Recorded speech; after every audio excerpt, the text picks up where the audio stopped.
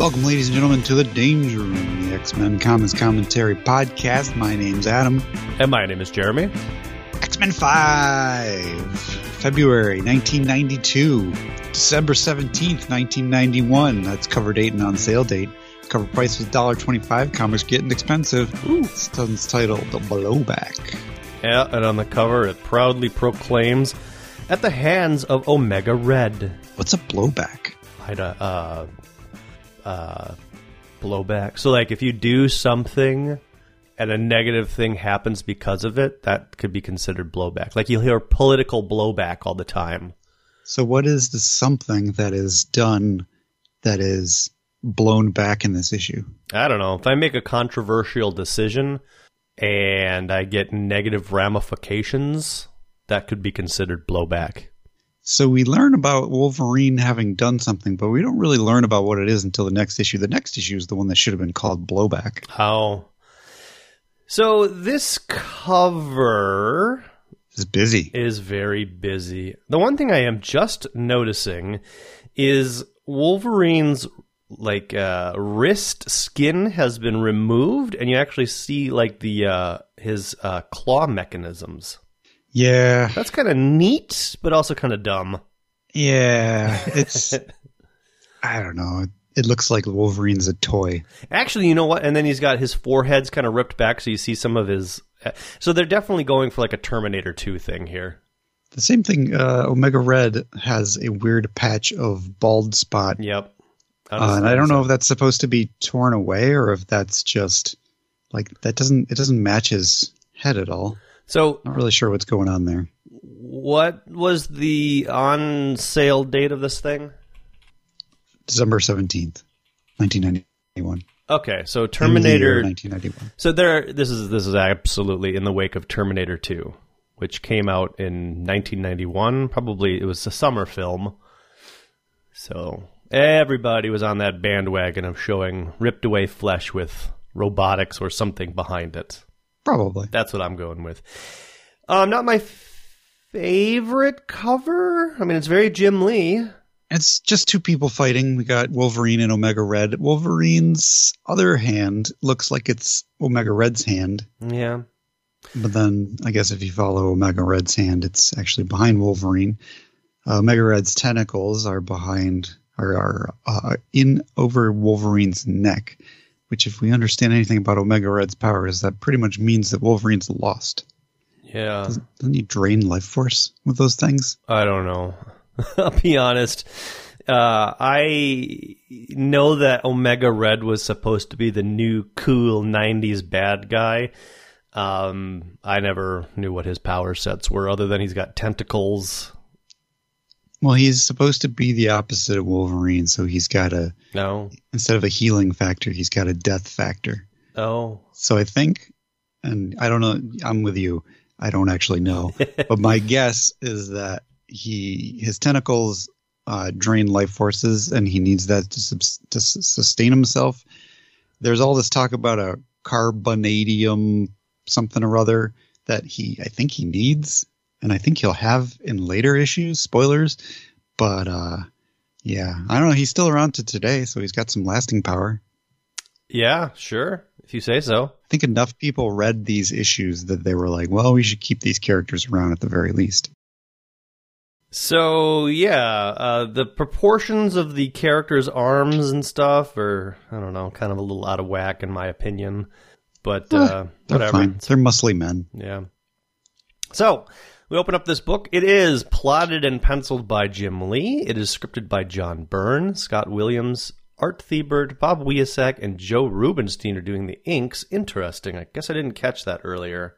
Yeah, I don't actually think I can tell where one stops and the other starts. Well, keep our eyes open. I am with you. I don't know that I will be able to discern, and I certainly wouldn't know who. Well, I might be able to pick Scott Williams out. I guess we'll have to see as we go through. Let's assume that it's in that order, because otherwise, I got no idea. Yeah, Tom and Lois, probably Orzechowski. That would be my guess. I didn't realize they were a lettering pair, but they're lettering. Joe Rosas is doing the coloring, Bob Harris is editing, and Tom DeFalco is the chiefing guy. How does lettering work if it's two people? They just like, hey, I'm sick of this issue. Maybe one's really strong on vowels and the other one's really strong on consonants, and they just alternate back and forth. So one does like all the consonants and then hands it off. And then they get in fights like, you didn't leave me enough space for my A, so now my A looks stupid. I like it. Yeah. So there's a Cerebro scan. What is this first panel? What is it?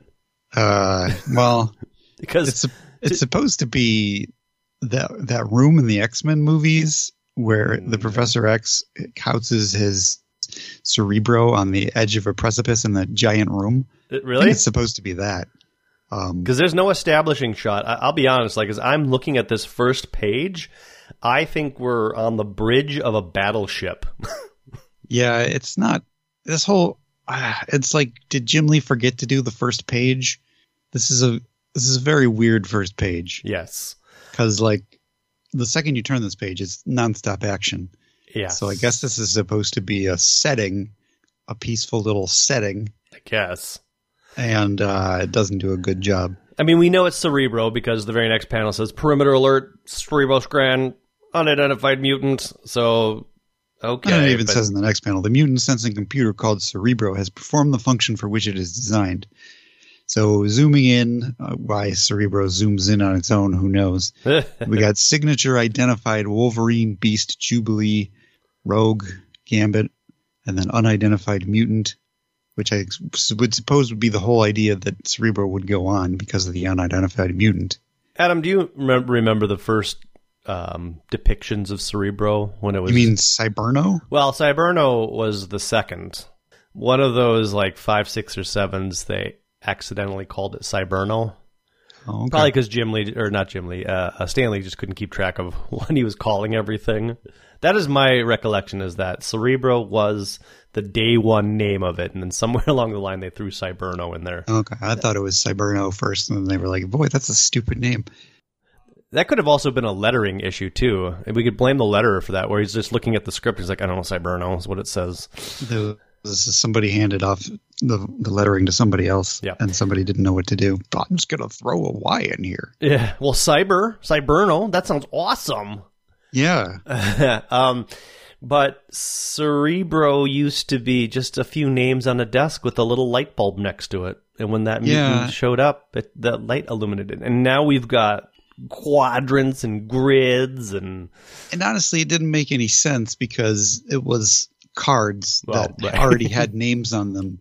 Like, you couldn't have an unidentified mutant because, there wasn't that card. Yeah, the professor didn't program an unidentified card. It was like we programmed in the mutants that we know are already out there. So now we get Forge running to go check on Cerebro. This page does not look like it was inked by Scott Williams, except for maybe the Cyclops at the bottom, which I want to talk about here in a moment. It's a little bit thinner than Scott Williams. Yeah. Inking-wise, so I guess I tend to agree with you. And here we go. The action starts. Forge, there's an alarm. He's running down the hallway. He's got to sit down. Cyberno's covered something. Then Cyclops runs up. What's going on, Forge? And then Colossus is there. So what's all that noise? And Psylocke is there, and she's in a bikini for some reason. Well, she was swimming. She was doing laps. She was swimming, and that bloody klaxon nearly knocked her out of the pool, and Cyclops admonishes her, "No time for joking around, Psylocke. Didn't you see how serious this action scene is? And just to show how serious it is, he points at us." Yeah. So the couple of things.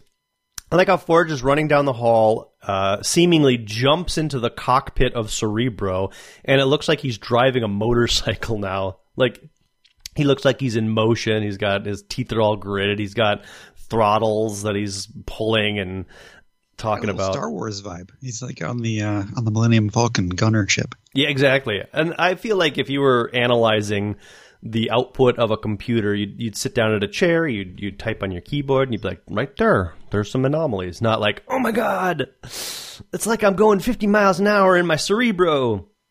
Now, one thing I want to say about this Cyclops pointing at us, it's a really good shot.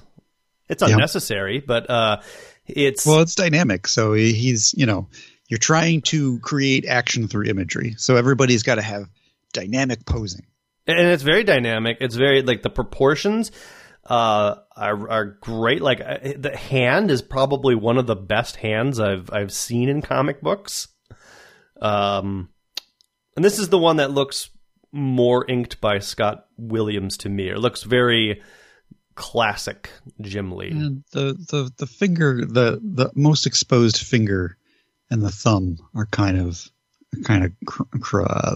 wanky. Like if you zoom in, that finger goes on a little bit too long, and the thumb looks a little forced perspective there. There's a lot of forced perspective happening here, and I know what you're saying, and as I certainly would not be able to draw anything like this, and we've seen other artists attempt to do these perspective shots and get it completely wrong. This is probably one of the best ones. Now, yeah, despite my criticisms, you don't notice that stuff unless you're actually analyzing it, so it does its intended purpose. Once you start analyzing his arm, things can go off the rails, but just because of the dynamics of this pose, I am willing to just completely overlook like what's happening with that arm. It looks pretty blobby, but it's good. I like it.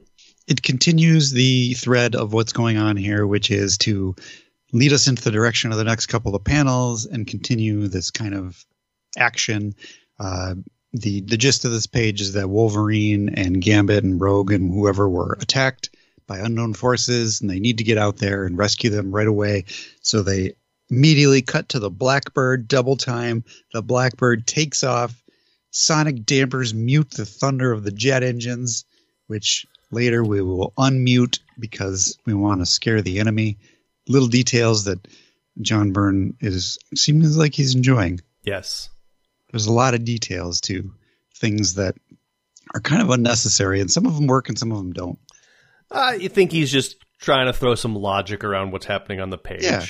And sometimes it works. And he does a lot of stuff where he tries to force kind of everybody's backstory into it, where he's like, well, these people have a connection, so I'm going to bring up their connection. And that's like kind of weird. Sometimes it works, sometimes it doesn't. So down the road, so it took me a minute to remember what actually happened in the last issue. There was an explosion, and Rogue and Gambit were on a date, and etc. So they've all been captured, hauled into some vans, and you've got some people here. This guy with like a red cloak and a gun. I don't think the red cloaks. Is that what they are? The red cloaks? I don't know. Let's go with that. They're the hand, right? Yes, they're hand goons. And they get out of it because Gambit had an ace up his sleeve, a literal ace up his sleeve, and he was able to kinetically charge it and free them all. Which he throws it and blows the two guards out the back. Mm-hmm. I don't know how that saves anybody. Oh. But, whatever. We'll say that it's close enough to Rogue that it destroys Rogue's thing and Rogue frees everybody. Yeah, and the thing is Rogue unconscious? Is she power dampened? Because she's super strong. I got to assume everybody's power dampened. Well, not Gambit, because he just charged up a card and blew everybody out the back. Well, right, but how do you... I don't know. Yeah, how do you restrain Rogue? It doesn't... Maybe he powered that card up before he was power dampened, and he's just been holding on to it for the right moment. I don't know. That doesn't seem... I don't know. It doesn't make any sense. You're not supposed to think about it because it's action. Well, and then Jubilee's right there. I mean, she could be like throwing her little light show all over the place, blinding them, and Beast is strong, and Rogue is strong, and they could be pulling... Whatever. Anyways, they escape. It doesn't matter. Like you said, it doesn't matter. We get a nice little moment where Jubilee opens up the window leading to the driver and is like, hey there. And Beast flies through, and then they take out the two drivers of the truck. Jubilee's like, I can't drive this thing. I don't even have a learner's permit. Just keep the truck running straight, Jubilee, says Rogue as she takes off through the top of the ambulance heading towards the next one. I'm going to check out our twin up ahead. I'm willing to bet that's where they got Wolverine, but it's not. It's not. It's said it's got two more hand agents with a rocket launchers, it looks like, and they shoot Rogue, and she's like, ow, my best dress. And the other ambulance, because Jubilee can't hold the wheel, scoots out to the side. Yeah, Beast turns it to a 90-degree angle, and Jubilee thinks, like, well, that's great. Now we've lost them. But it turns out that the Blackbird shows up, and... that's when we get the sonic dampers are off. Right. The scream of the jet presses against the fleeing van as a physical force, which is a cool thing. I feel like you need a sound effect for that. Like a whoosh or something. But I wonder if... So, obviously, Marvel method. Jim Lee's drawing all this stuff. He's plotted it all out. He shared those notes with John Byrne. John Byrne gets to this panel. Do you think he just embellishes and says, yeah? Yes. Okay. Absolutely. Okay. I think the whole reason that he put the sonic dampeners are on earlier was so that he could have them turn off now. And I don't think Jim Lee had anything to do with that. Well, I think... Because then there would be a sound effect if there was. Yeah, that's true. I think, though, that the... sound dampeners make sense, right? Because they're sending a vertical takeoff and landing airplane in and out of Westchester County, which would draw a lot of attention. So that makes a lot of sense to be like, yep, nobody can hear it when it takes off because of this plot device. It's a cool idea. And if you don't read the little captions, you'd miss it. Yeah. And you don't have the whoosh sound effect here. And you don't really have any indication that a force of nature has hit that ambulance. But again, it doesn't matter. Cyclops and Colossus, they jump out of the airplane in another very dynamic pose. Which does look like Scott Williams to me. Yes. At least the Colossus does. Yes. These are also, just to point it out, these issues here, I think part of the price increase is because they changed paper somewhere around here, and because they changed paper, they were able to get more color on these pages, because these are not like flat colors. There's a lot of like blues and blacks and whites and whatnot in Colossus's design. Yeah, I think I remember the inking kind of changing dramatically with this type of stuff. I noticed it more in like Ghost Rider, but it's true here too. Right. They did everything that they could do with that old newsprint, and then they switched over to a new type of paper, and then the prices went up. Yeah, which, you know, as a reader, I think you noticed, and you were like, oh, that makes sense, I guess. Yeah. This is better quality, so I'm willing to pay the extra 50 cents. Or whatever it was, 25 cents. It was a slow, right? $75, $1. Of course, I think Wolverine at this time was $1.75. Then I think you're just paying a premium for the character. Yeah, they were all over the place with prices. So I think Ghost Rider and Deathlock were also a little bit more expensive. Yeah. And maybe even Spider-Man. Probably one of those Spider titles, at least the McFarlane one. Yeah. So Colossus lands in the back of one of the trucks. Cyclops lands on one of the hoods, and Cyclops just blasts a guy through a windshield at point blank with his optic beams, which, I gotta be honest, feels a little out of character for Cyclops. You know, that's you gotta do what you gotta do to keep the action scene going. Oh well, yes, granted. I like that Psylocke, who is the pilot of the Blackbird, is still in a bikini. She's got a jacket on. She's got a little leather jacket. But yes, otherwise she's just she threw on a jacket. I didn't really care for her being in a bikini in the first place. Well, it's like we didn't even really talk about it. It's the most ridiculous string bikini you've ever seen. Yeah. But I like that they're at least keeping it. Yeah. Like, it's consistent. She didn't take time to dress up in her outfit. Yeah. I don't know. Just obviously it's 90s. It's sexy time, but from a logical standpoint, if she's doing laps in the pool, she's probably wearing like a Speedo one piece. Ugh. And other than that first shot, they're not really milking it for. Not really. You're right. Like, cheesecake shots. Yeah. You just get the one, and then the rest of it's actually pretty restrained. So good on Jim Lee for that, I guess.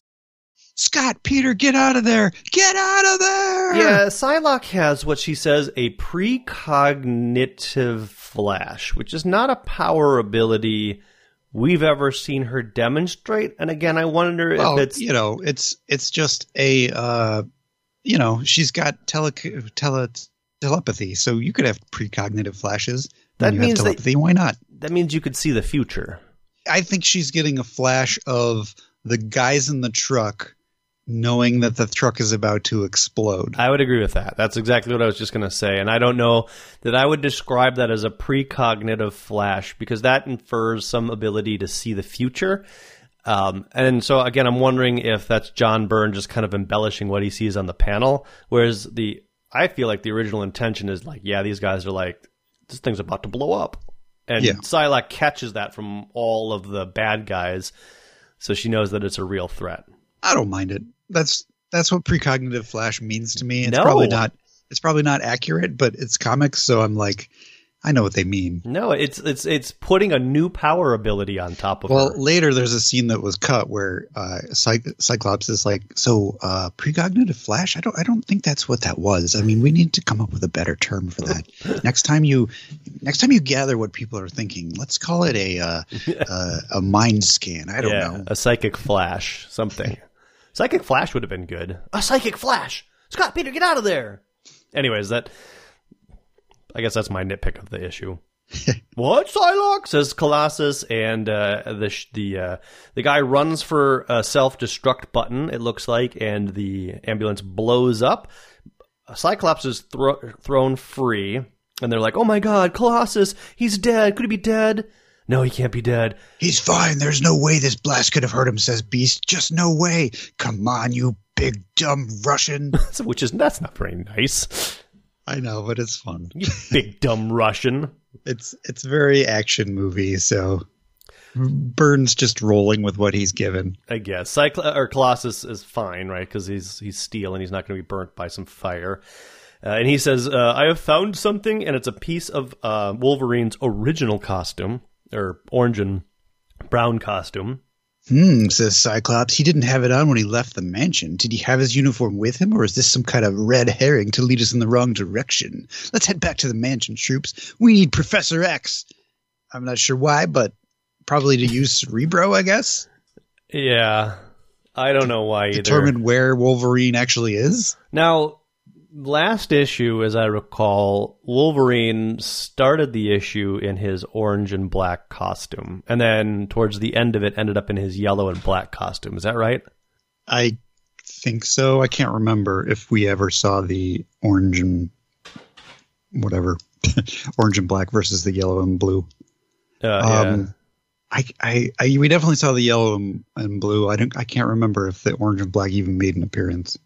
I thought it did at the beginning of the issue, but I mean, maybe could just go back. We do have the awesome abilities of Marvel Unlimited. Yeah, I'm not doing that. For Cyclops to say he wasn't wearing his costume when he left feels a little. Cyclops is, he's always on the ball, and he made sure as they were loading up the Blackbird, and he was watching the tapes, so he saw Wolverine leave the mansion, and he was like, "Oh, interesting. He's not wearing his costume. Well, maybe he has it with him." Yeah, but we've seen time and time again that our superhero mutants usually have their costumes on under their regular clothes. Well, that was what Cyclops saw, was that there's no way Wolverine could have his costume underneath what he's wearing. Oh my gosh. Yeah.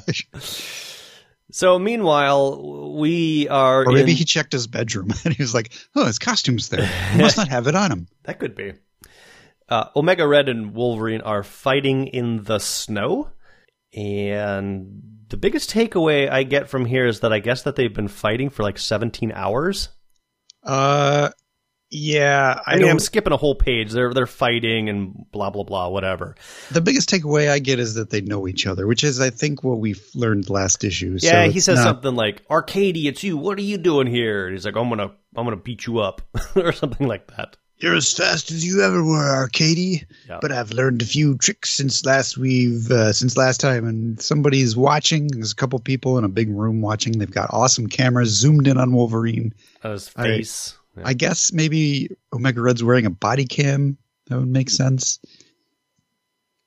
We definitely see that Wolverine is caught on camera, though. Yeah. So that whole thing is completely gone at this point. If we've ever doubted it was gone, it's definitely gone. Oh yeah. That's right.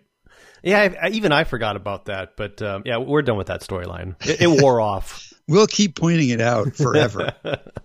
It would really be nice if Roma showed up one day and she's like, yeah, it wore off after a year. I didn't tell them that. I'm sorry, guys. Like, even in like the pay, like it would be funny if at some point in like even a Marvel age, like little middle, they had like the old Don Heck or whoever, Fred Hembeck, whoever wrote like the middle comic, if they just had like a quick blurb in there and they addressed it and then moved on. I think it came back after Genosha. That's going to be my theory, is that whatever whatever the Genosians did with all the people they captured, they removed that ability.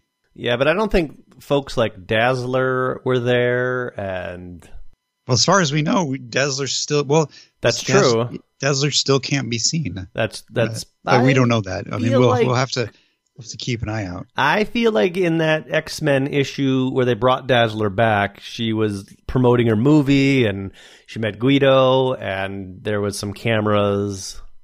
I think we already addressed that. Yeah, I suppose if she shot a movie, she had to be on the camera. Well, it was still the Dazzler movie from like way back when somebody had like. Did she do any TV interviews? Did she do any press? I feel like there was some press, and we saw it on the pages, but again, I'm not going back to look.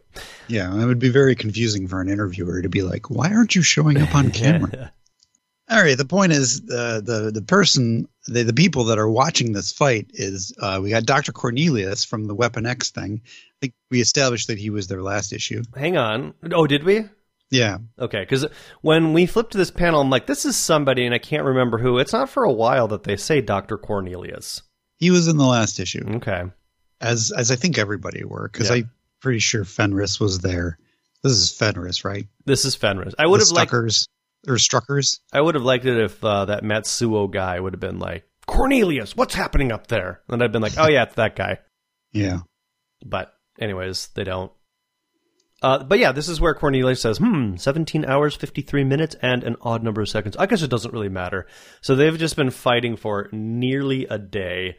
And I guess it's some sort of exercise. Because half of them are like, just let Wolverine die. And I think it's Cornelius who's like, we should probably not have Wolverine actually die. I don't want to see Wolverine killed before, and then everybody's like, well, why? But it turns out that they actually need something from Wolverine, so really nobody wants to see Wolverine killed. They literally need some information that he has.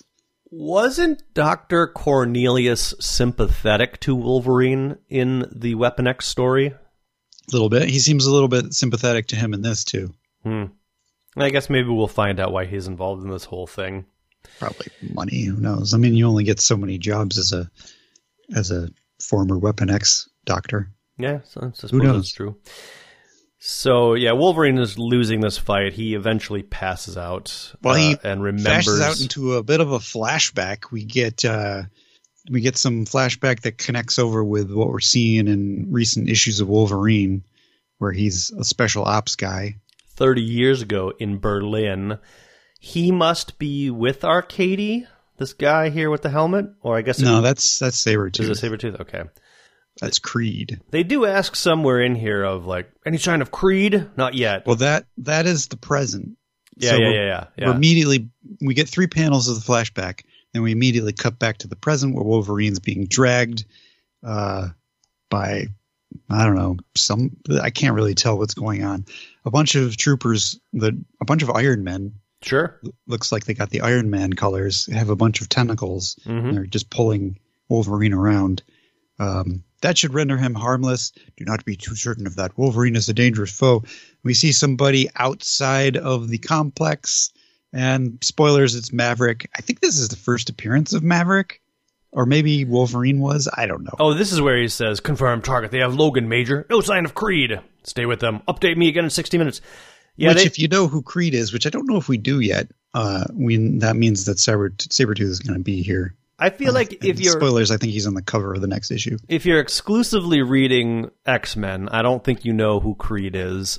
We may have heard the Creed name in the pages of Wolverine already. I don't think they said who it was, though, but it was probably more evident. Yeah. Like, oh, that's obviously Sabretooth. Right. That person that they're calling Creed looks just like Sabretooth. Now, Maverick is a name I recognize, but I don't remember anything that he does. And they don't introduce him in this issue as Maverick at all. In fact, he does. His name is somewhere in there. Is it? It's at some point he says Maverick to base. Oh, okay. Which, I don't know when that. I'll point it out when it shows up if I can. Update me again in 60 minutes, says somebody on the other line. A face, the lower half of a face that I don't know if we'll get to ever see who this is. So then we are in some sort of a chamber with all of Omega Red, Fenris, Matsuo, Cornelius, and Wolverine has been tied up to a bunch of tubes on every one of his appendages, his arms, his legs. It's being sprawled out. Which is, if you're going to hold Wolverine, this is the way to do it. But I feel like this is more of a reference to that time that Wolverine was hung up in the Australian outback. Yeah, maybe. Like it's an sort of a callback. Yeah, maybe. Yeah. It's the carbonadium synthesizer. Yeah, the Dr. Cornelius says the carbonadium synthesizer, the prize you seek with such urgency, is not something which will reveal itself without a considerable degree of coaxing. So the whole point is that Wolverine knows where this carbonadium synthesizer is from 30 years ago. Mm-hmm. He did something with it. And that Fenris really wants it. And I think Omega Red also, it was Omega Red's previously. I think he used it to live or something. Mr. Fenris here, he says, we seek a prize greater than you could guess, Herr Doctor. Immortality for ourselves and a new Reich. So I'm guessing that this carbonadium synthesizer has the ability to do something for them from a life standpoint. Whatever, it's fine. Lady Fenris has a boob window, which is in the shape of a triangle. Yep. Which is, I don't know if it's very 90s. Mrs. Fenris, I think, is always drawn very seductively, very similar to White Queen, whether she's wearing a bikini or a revealing costume. So this is par for the course here.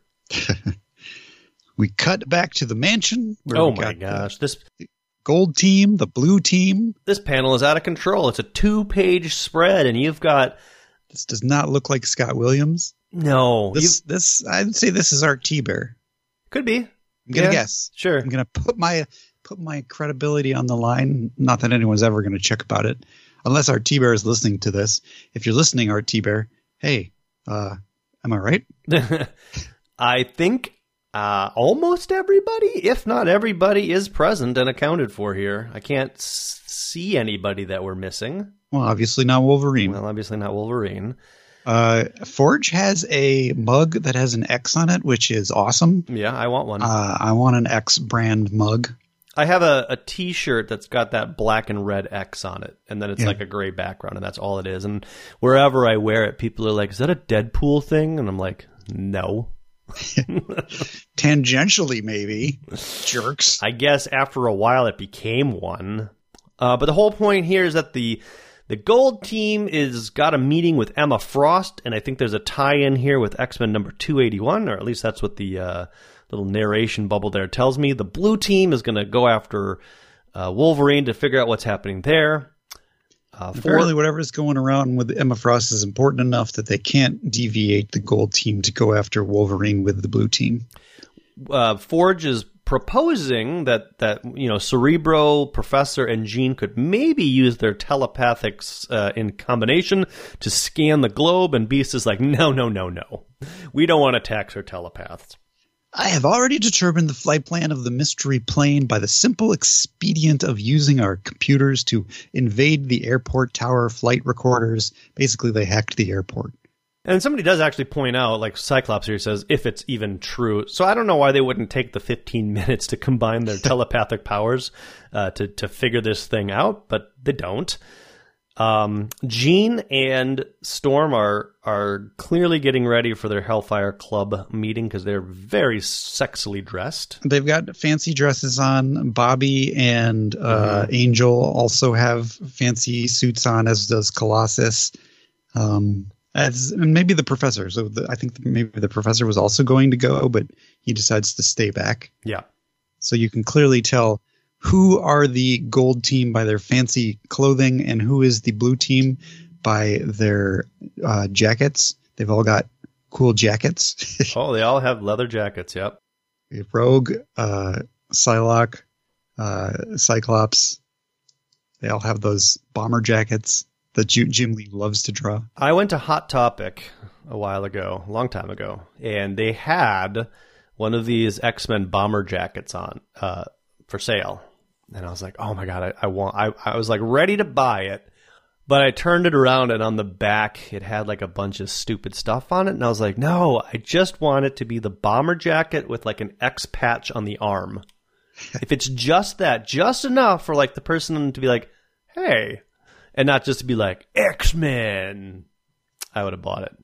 And I told a lady that. I was like, man, that thing is so cool. I just wish it didn't have that thing on the back. And she's like, that's what makes it awesome. She was like, okay, sir. Okay, Don't boomer. make me call security. I wasn't being like a jerk about it. I was just. Oh, she thought you were. Oh, my God. She was digging it. She's like, that coat is awesome. Anyways, Storm has some issues with the White Queen calling for assistance, but Jean Grey points out that it wouldn't be the first time that the X-Men have walked into a trap, and Storm's like, oh yeah, that's a good point. Never mind. Right. It's kind of a pointless conversation, but okay. Well, everybody has to, most everybody, there's a, like when I turned to this page in Marvel Unlimited, I was like, good Lord, there's a lot of word balloons here. I mean, yeah. It's mostly Beast. We basically boil it down to what they need to do, but I feel like they just were like, well, let's throw something into the lower right-hand corner. Little useless conversation between Jean and Storm. So then we get a 12 panel page, which I think is yet another inker. Yeah, it doesn't feel like Scott Williams, at least.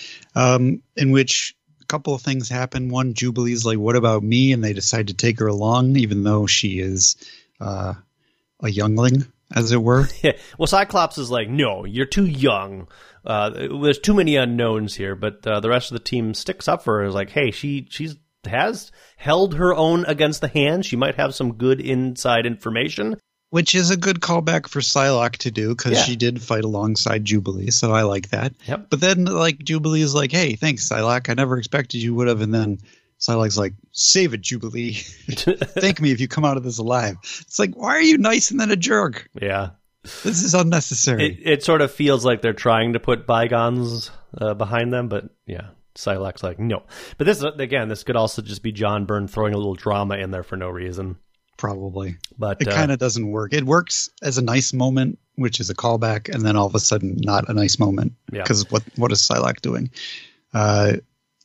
Banshee is going after Moira, and there's a weird moment where he's like, I know you and Moira, Professor. And the professor's like, yeah, all done and behind. Long ago. Me and Moira were not a thing anymore. It's like, wouldn't they have had this conversation a long time ago? I don't know. I think it's just... But again, it's John Byrne. He's just throwing some stuff in there. Again, we've talked about this. I cannot recall how and when Banshee lost his voice again. Because he's speaking to the professor telepathically because he can't speak. Wasn't it in the 1 through 3? Issues 1 through 3? He got hit in the voice box by Magneto or something. I don't know. Oh, maybe. But yeah, that's what he's doing. Jean and Cyclops, they say goodbyes, and Jean's There's a lot of things we have to talk about. Yeah. Mr. Summers like our future. Yeah. And then they're all gone, I guess. And the professor is looking through a top secret document, which I don't know what this is about. Project Xavier 1964 classified. I don't know. Maybe Agent Duncan's making a return. Yeah, I don't know that this ever gets, at least not in the stuff that I've read. Because spoilers, like 10 issues from now, I stopped reading the X-Men. Oh, yeah. Approximately. I don't know how many, but yeah, it's somewhere around there. So maybe this is leading up to Extinction Agenda? Or no, what is it? Executioner's Song? Maybe. I was out before Executioner's Song. So I don't know. I read Executioner's Song and don't remember it because it was, from my recollection, and I've said this before, it was pretty terrible. I have the trade paperback, so I'm looking forward to it because, like, maybe it'll make more sense now. I don't know. We'll see. So Ford shows up and is like, hey, let's play some chess while we're waiting. Yeah. Which is like, okay, we're establishing a new thing. Maybe they'll keep playing chess all the time. You still owe me a rematch from our last chess game, and it continues on to the next page. This is the thing that John Byrne loves to do, kind of like the movie where like the scene cuts, but the voice carries on from the previous scene. And he says, I have a hunch you won't be able to beat me this time. And I wonder what that means. Like, has he programmed in some psychic dampeners? Can he do mind reading? Like, what does that mean? We will never find out, I'm suspecting. Were the Professor and Forge playing chess last issue? I thought they had played chess previously and were following up on something, but maybe not. Don't remember. Maybe. Because I like it. I think it'd be cool if this ever happens again. Sure. No, it's good. It's fine. So now they're back at the bad guy lair, and they've got Wolverine strung up on that same device, but now he's horizontal as they move him from one place to the next place. Wolverine's out of it. He's not making any sense. What are you talking about? Don't I know you? Mm-hmm. What are you talking? Apparently he got drugged so that he can't react. Dr. Cornelius's drugs are wearing off, aren't they? You were slipping back into the sweet oblivion your masters created for you, and yet so very unlike the oblivion in which I've dwelt these past decades. Okay, I guess that's important to know. And there's where we get behind a grate. We see Maverick to Central. This is going sour fast. Major Logan doesn't know what the F is going on. I'm going to remix this little party a bit, and the lights go off. And Wolverine, I guess, takes advantage of it, is able to cut himself free, which I got confused about. Like, is he playing possum, just waiting for an opportunity? Or I don't know. Because it may be in the darkness. There's a shellacked noise and some little glints of maybe Maverick is shooting him free or something. No, that could be. Yeah, maybe he's got some night vision goggles. Omega, I think the prisoner's snicked, lost. And there's some blood splatter, so Wolverine kills some dudes. Yellow blood splatter. So are they actually blood splatters? Well, they're not urine splatters. Look, how do you know? Okay, Major, lights are going back on. No! And we see Wolverine's free. He's cut up some people. He's got an urn. Got the stuff. But, all right, everybody, just back off. This is where I was like, what is happening right now? Yeah, it's kind of unclear what the stuff is. Wolverine's got red eyes, and as far as we know, and I guess maybe we'll learn as we go through these issues, like, he's not in... We don't know that he's in cahoots with Maverick. We don't know that he was setting this up to get whatever this stuff is. So I'm going to go with he's still in the middle of a flashback in his mind, so he's half and half. So I think the stuff is from 30 years ago. So this is when in fact he's holding a jar of urine. I don't know. And he splashed around just a moment ago. Yeah. Omega Red yells at him. The only way is through me. Now surrender that canister. And Wolverine's like, I'm not surrendering, but I'm just, I'm out of here. So he runs away with the stuff. Yeah. And he runs straight into a flashback. So that's what makes me think he's kind of half and half in the world. Yeah, but in the flashback, he's not holding a canister. He's like holding a lady. So does he think this canister is a woman that he's saving? Yes. Codenamed the stuff. Okay. Yes, so yeah, they're running through, and I guess probably the guy in the lead must be this Maverick guy, yeah? Yeah, that's Maverick in the lead with Creed in the middle and Wolverine's holding the lady. Right. Keep your head down, lady, and maybe the four of us will get out of here alive. Save the jawbone, Logan. Get the dame to the dead end. Looks like we went the wrong way, guys. We don't get out of here through here. And we cut back to the present, where Wolverine essentially jumps out a window. So... is this the same complex from 30 years ago? It must be. I think so, yeah. Because I think they pointed that out at some point. Okay. There has to be some way out. And Wolverine... so Omega Red shows up. Is like, nowhere to go. Victory's going to be mine. And Wolverine slashes through the wall to reveal a window. And then he jumps out that window. Oh, yeah. I didn't even notice that. It's unnecessary. There's a weird shot of Wolverine with a chin beard. I'm not sure what's going on there. A chin beard? Where do you see that? After he jumps out the window, we see I will not be. Oh.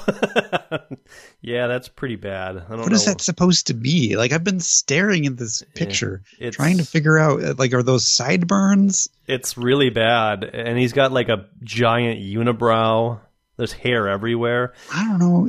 I think it's like because Wolverine's mutton chops are generally pretty inconsistent as to where they start and stop. So to me, I'm going to imagine there's like one little razor mark down his chin, and then the hair just goes all the way to that little mark, which is not consistent with everything else that we've seen here. Yeah. This is a really, really, I didn't even notice it before. This is a really terrible panel. I wonder if it's like a coloring snafu where... Maybe that's supposed to be wind or something, and they just colored it hair color. I don't know. Well, even if it's like the face kind of cuts off weird. You can't tell. So it looks like we have an eye for sure. We got a definite nose, probably a nose, and a mouth. Is it a mouth? Maybe not. I mean, it's really hard to tell what's going on. If it is a mouth, then there is no chin, right? And so the hair is where the chin is. Which is what is creating the confusion, is that there's no lower half of the face. And also in this panel, Wolverine would be in the middle of the air. And he goes, I will not be... No! Right. Is this Omega Red that we're looking at? Oh. But still, it doesn't...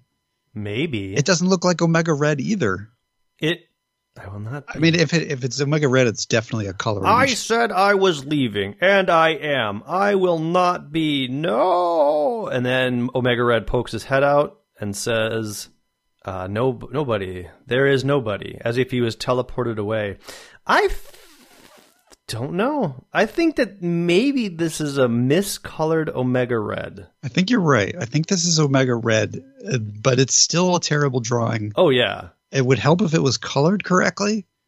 Because I think what we're seeing as his mutton chops are just kind of his long mullet hair kind of draping around his neck.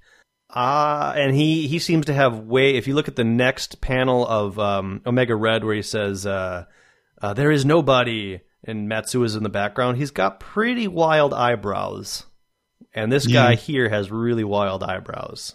This guy here has way more wild eyebrows than Omega Red, but well, yeah. I mean, I can't fault the colorist for this because he's like, we've already spent a full minute on it. It's very confusing. If you look at any other panel here or page with Wolverine and his eyebrows, they are not as crazy out of control as these eyebrows. This is Omega Red miscolored. Okay. There he says there is no body, and was it not you, Omega Red? Matsuo says, who so long ago cautioned your query against assumption. And Omega Red grabs Matsuo and says, you dare speak to me like that? And Matsuo's like, yeah, I resurrected you. Yeah. So I guess that's resolved. Meanwhile, Hank, got him, fearless leader, not a precise, but it's pretty strong. So I guess they have like a portable Cerebro unit with them? Sure. And Wolverine is laying in a bed. Looks like he's hooked up to maybe some IVs or whatever. And Maverick is there. And Maverick, this is a terrible character design. I don't like it at all. His helmet is dumb. He's got like this chin piece that looks like it would restrict his ability to move his head left and right. He's super wide. He's got tubes all over the place. The one thing I do like is his gun with the two bullet clips. I think that's actually kind of neat. He is definitely from the page of Rob Liefeld design. And this could very well be one of those characters where Rob Liefeld's, because he did that frequently, just drew ridiculous characters. And maybe Jim Lee's like, sure, I'll use this guy, whatever. I think it's a Jim Lee original because, Jim Lee is credited as creating this character. Okay. So there's probably sketches, but it definitely has a feel. I mean, it kind of looks like Good Guy Strife. Yeah, kind of. There's just too much going on. He could work for me if he had far less gear on his body. I think when we see him in the pages of Wolverine, he does have far less gear. It's more of just the mask. Okay. I don't really care for the mask either. I think it looks dumb. I think as the years go by, he definitely has a more realistic bodysuit than this. But the mask is always, I don't think he's ever taken off the mask. I could be wrong about that. Anyways. You're lucky I was there to save you. Just lie there and heal. It's what you do best, no matter what anyone else says. So there's a little bit of a slight apparently the best there is at what he does is heal. Yeah, sure. Once you're fit, we're out of here. An alarm goes off, and I guess it's the X-Men. Guess I should have known Fenris and Matsuo wouldn't grab you without expecting trouble to come here hard on your heels. Looks like your ex-buddies have come calling. One assault squad? Can't be. Those are the Junior League, not skilled enough for a hit. And we're looking at Gambit, Psylocke, and Rogue. And I wouldn't call them the Junior League.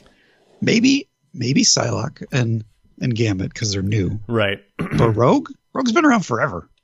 Right. And she's also like tough as nails. Right. Super strong and vulnerable, can fly. She doesn't seem like she would ranks the Junior League. No. No, there's the big kids, and the big kids are Beast, Cyclops, and Jubilee. So they got that walking light show with them. Probably think they can best keep her from getting killed. So she's not one of the big kids. I think that this is John Byrne just putting words on a page. Probably. Yeah. Too bad for them. We're out of here, Logan, and they're dead. Logan? And Logan's dead. He's laying on the ground. It looks like he's dead. And this is the last page of the comic about Wolverine, but we cut to the actual last page of the comic where we get some Dazzler. And I don't know that this could very well be drawn, colored, and inked by an entirely different team, because it is definitely different inking. It's very incongruent with the rest of the issue, but it's Dazzler sitting around with Lila Cheney, and they're contemplating why is her memories blank. Lila's like, yeah, you used to hang out with Australia. You fought some Reavers. Remember Roma? You can't be seen on screens because of her. And there was all those cute guys. You think at least I'd remember the cute guys. I like cute guys. They're watching Star Trek, which is fun. Oh, yeah, they are. And that's when Longshot crashes through a window and says, Allison, we got to get out of here. And she's like, who are you? Who are you? And Longshot uncharacteristically kisses her, which that's not a character for Longshot. Well, this is Jim Lee Longshot. So welcome to the new Longshot. Or is it Longshot at all? I don't honestly remember. Not. I don't know. You can't have forgotten this. Spiral shows up and she's like, Longshot, I found you. You can't escape. And Longshot grabs Dazzler, and I guess they teleport away. No, Lila Cheney teleports them away. A teleporter? Is there always a teleporter? Didn't we just cover that in X-Force? Probably. It doesn't matter. You haven't escaped. Poor Longshot. Haven't you realized Mojo always gets his way? And we see Mojo has replaced Star Trek on the TV somehow. Yep, to be continued. Yeah. There you go. There you go. X-Men number 5. Yep. Action-packed. Yep. I think this might be John Byrne's last issue. I honestly don't recall. It doesn't last very long. Yeah, I looked at the next day. I'm jumping ahead, and he is not going to be in the next issue. I just wonder if it's Scott Lobdell is scripting next issue. If it's John Byrne getting frustrated, because you mentioned like Jim Lee was notoriously late on pages, and so he's and that the Marvel Way book, both Chris Claremont and John Byrne complained about Jim Lee sending him pages at the last second and having to script a number of pages. And I think there's even a story about how John Byrne was like, I'm done. And they had to frantically find somebody in the office. And Scott Lobdell just happened to be there and was like, sure, I'll do it. I wonder if it's partially that, or I wonder if Jim Lee had any complaints about what John Byrne was doing on top of his pictures. Yeah, it could be. Like, there's no record of that, but right. It could be. Like, I didn't want that. It's too much reference to the old stuff. I'm trying to cut a new path. Yeah. I'm sort of mixed on these issues because... For me, I recall that as a kid, I really liked issue 4, and I don't remember issue 5. A lot of these newer issues, and I don't know if I chalk it up to when I was most impressionable with comics, and when I was most impressionable was earlier in Chris Claremont's run, and by this time I was just kind of collecting somewhat for the spectacle, right? There was a bit of a spectator's market, like, ooh, like a whole new generation. They're all going to be worth a lot of money, and kind of the 90s cutting-edge cool artwork of these artists. But when I think back to these stories, I'm like, these are not the stories that I remember. I don't think I really know who Chris Claremont was at the time. I certainly didn't either. I knew he was the guy who did X-Men 1 through 3 because they made a little bit of a fanfare about it. Right. But unlike you, I hadn't read any of those old Uncanny X-Men issues. Yeah. Well, I had read all of them, but I definitely did not make any connection that, like, Chris Claremont was an important creator, right? I didn't look at I didn't know who any of those are. I knew what artists or what issues looked better than the other issues, but I never until, maybe you and I started talking more about artists, and I think I was the same way, because back in the day, I don't recall knowing who drew or wrote anything. Yeah, I mean, as far as I was aware, Stan Lee did it all, because every comic said Stan Lee Presents. I'm like, God, this guy's busy. Yeah, I don't think I thought it was Stan Lee, but I guess I just didn't care enough. I'm trying to recall if I knew that Larry Hama was writing G.I. Joe, because that feels like something that I would at least know, but maybe not. I definitely didn't know, because to me, G.I. Joe just seemed like similar to who writes a episode of G.I. Joe. Well, there is a writer. There's a bunch of writers that write those episodes of G.I. Joe. Yeah. And as a viewer of G.I. Joe, like, you're not like, oh, this is an episode that's written by so-and-so. Yeah. You're just like, okay, they have to do that. Those are... Unless you're into that sort of thing. Like, I've actually noticed that in recent days that your favorite 2-part episode is written by comics legend. I think it's either Steve Gerber or Steve Englehart. Yeah. Well, and I think a lot of comic writers contributed to the G.I. Joe show. I mean, obviously, Larry Hama formed a lot of that lore and backstory, even if he didn't write any of those episodes. He wrote all of the file cards, and I feel like that was pretty important as far as even the cartoon kind of followed that stuff to a degree. Speaking of the cartoon, I saw what I think is like the best episode ever the other day. Zartan and the Dreadnoks form a band. Yeah, I vaguely remember that. And they're playing this terrible song, and they only have one song, and they do a whole concert where they just cut back to them playing that song. But inside of the song is like the Cobra's broke at this point. Yes. So they orchestrated this whole thing, and inside of the song are hypnotic lyrics in order to get the listener to do whatever Cobra wants. It's terrible, but it's great. I vaguely remember that story. And that song is super catchy. It's Cold Slither. I think that's the name of the episode. Cold Slither. Steve Gerber wrote There's No Place Like Springfield. Okay. Which, that makes sense, because it's a really well thought out 2-parter. Some stakes. And as far as I recall, that's the season finale or series, or not series, but after that they'd go on to introduce like Sergeant Slaughter and all those other new Serpentor, and the Serpentor 5-parter was awesome. I don't know that I've ever watched the entire Serpentor 5-parter. Rise, Serpentor, rise! It's a good one. It's like the classic 5-parters where they travel around the world to do stuff and constantly lose until they win. Right. Yep.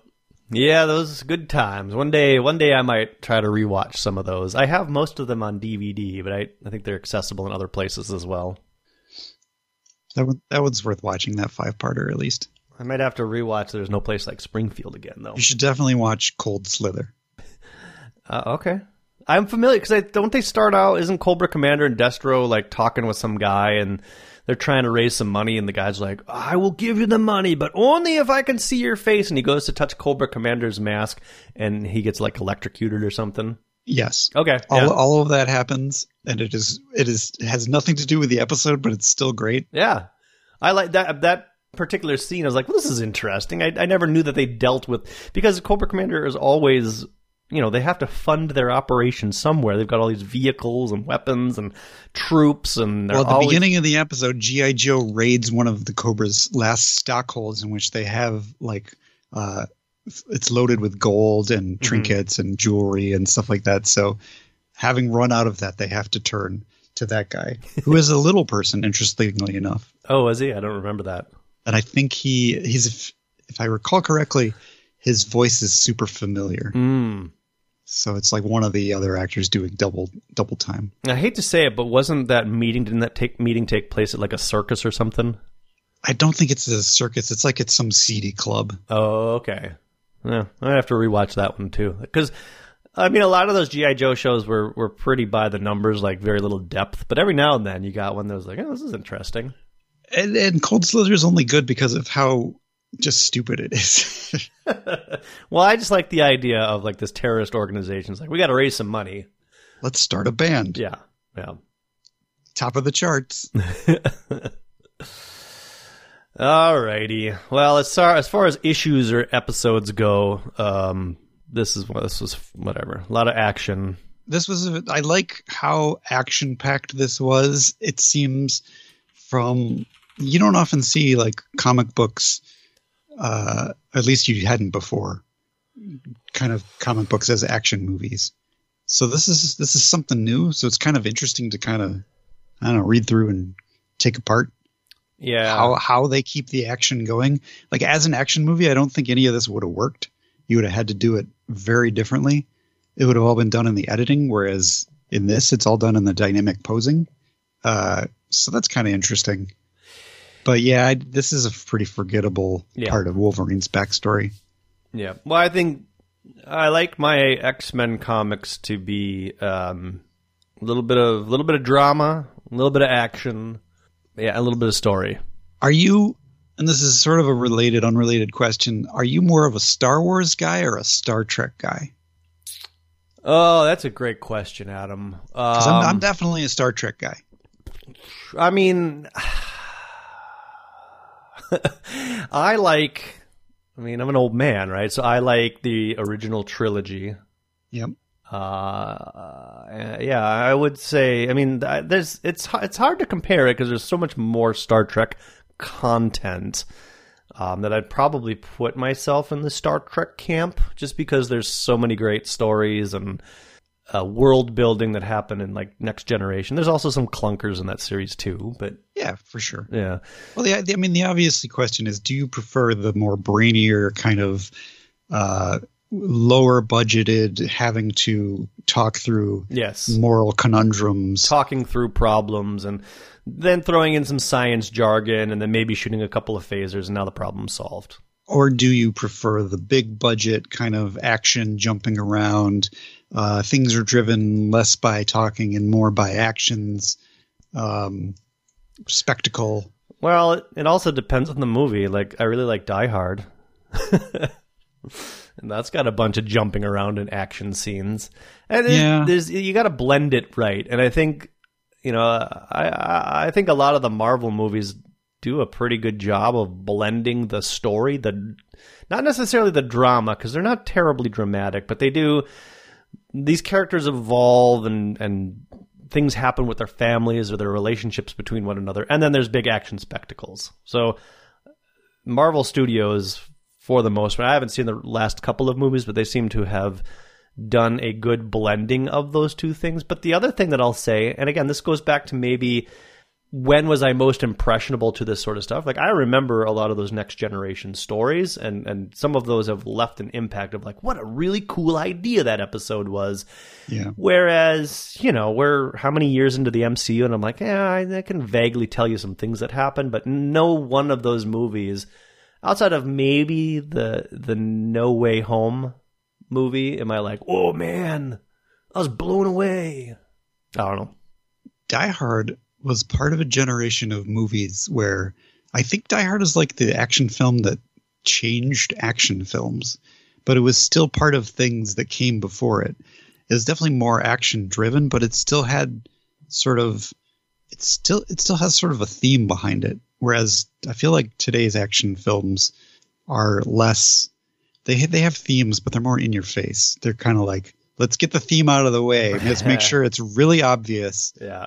And whereas Die Hard is sort of a subtle kind of story about a man reclaiming his kind of manhood. Well, I mean, he's trying to put his family back together, and then he's got to deal with this situation. Yeah, I don't know. There's things going, but I think it also goes back to I'll just throw the classic example of Wrath of Khan, where they were limited by the budget that they were given, and so they're like, well, we can have a couple of explosions, but we're gonna have to fill the other 90 minutes with something. Yeah, and so they came up with kind of a very compelling, dramatic story.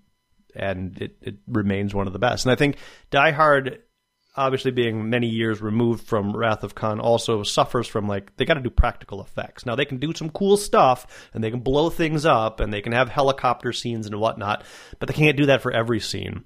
Whereas if you look at, I think, wasn't The Rock in a movie called The Skyscraper or something like that?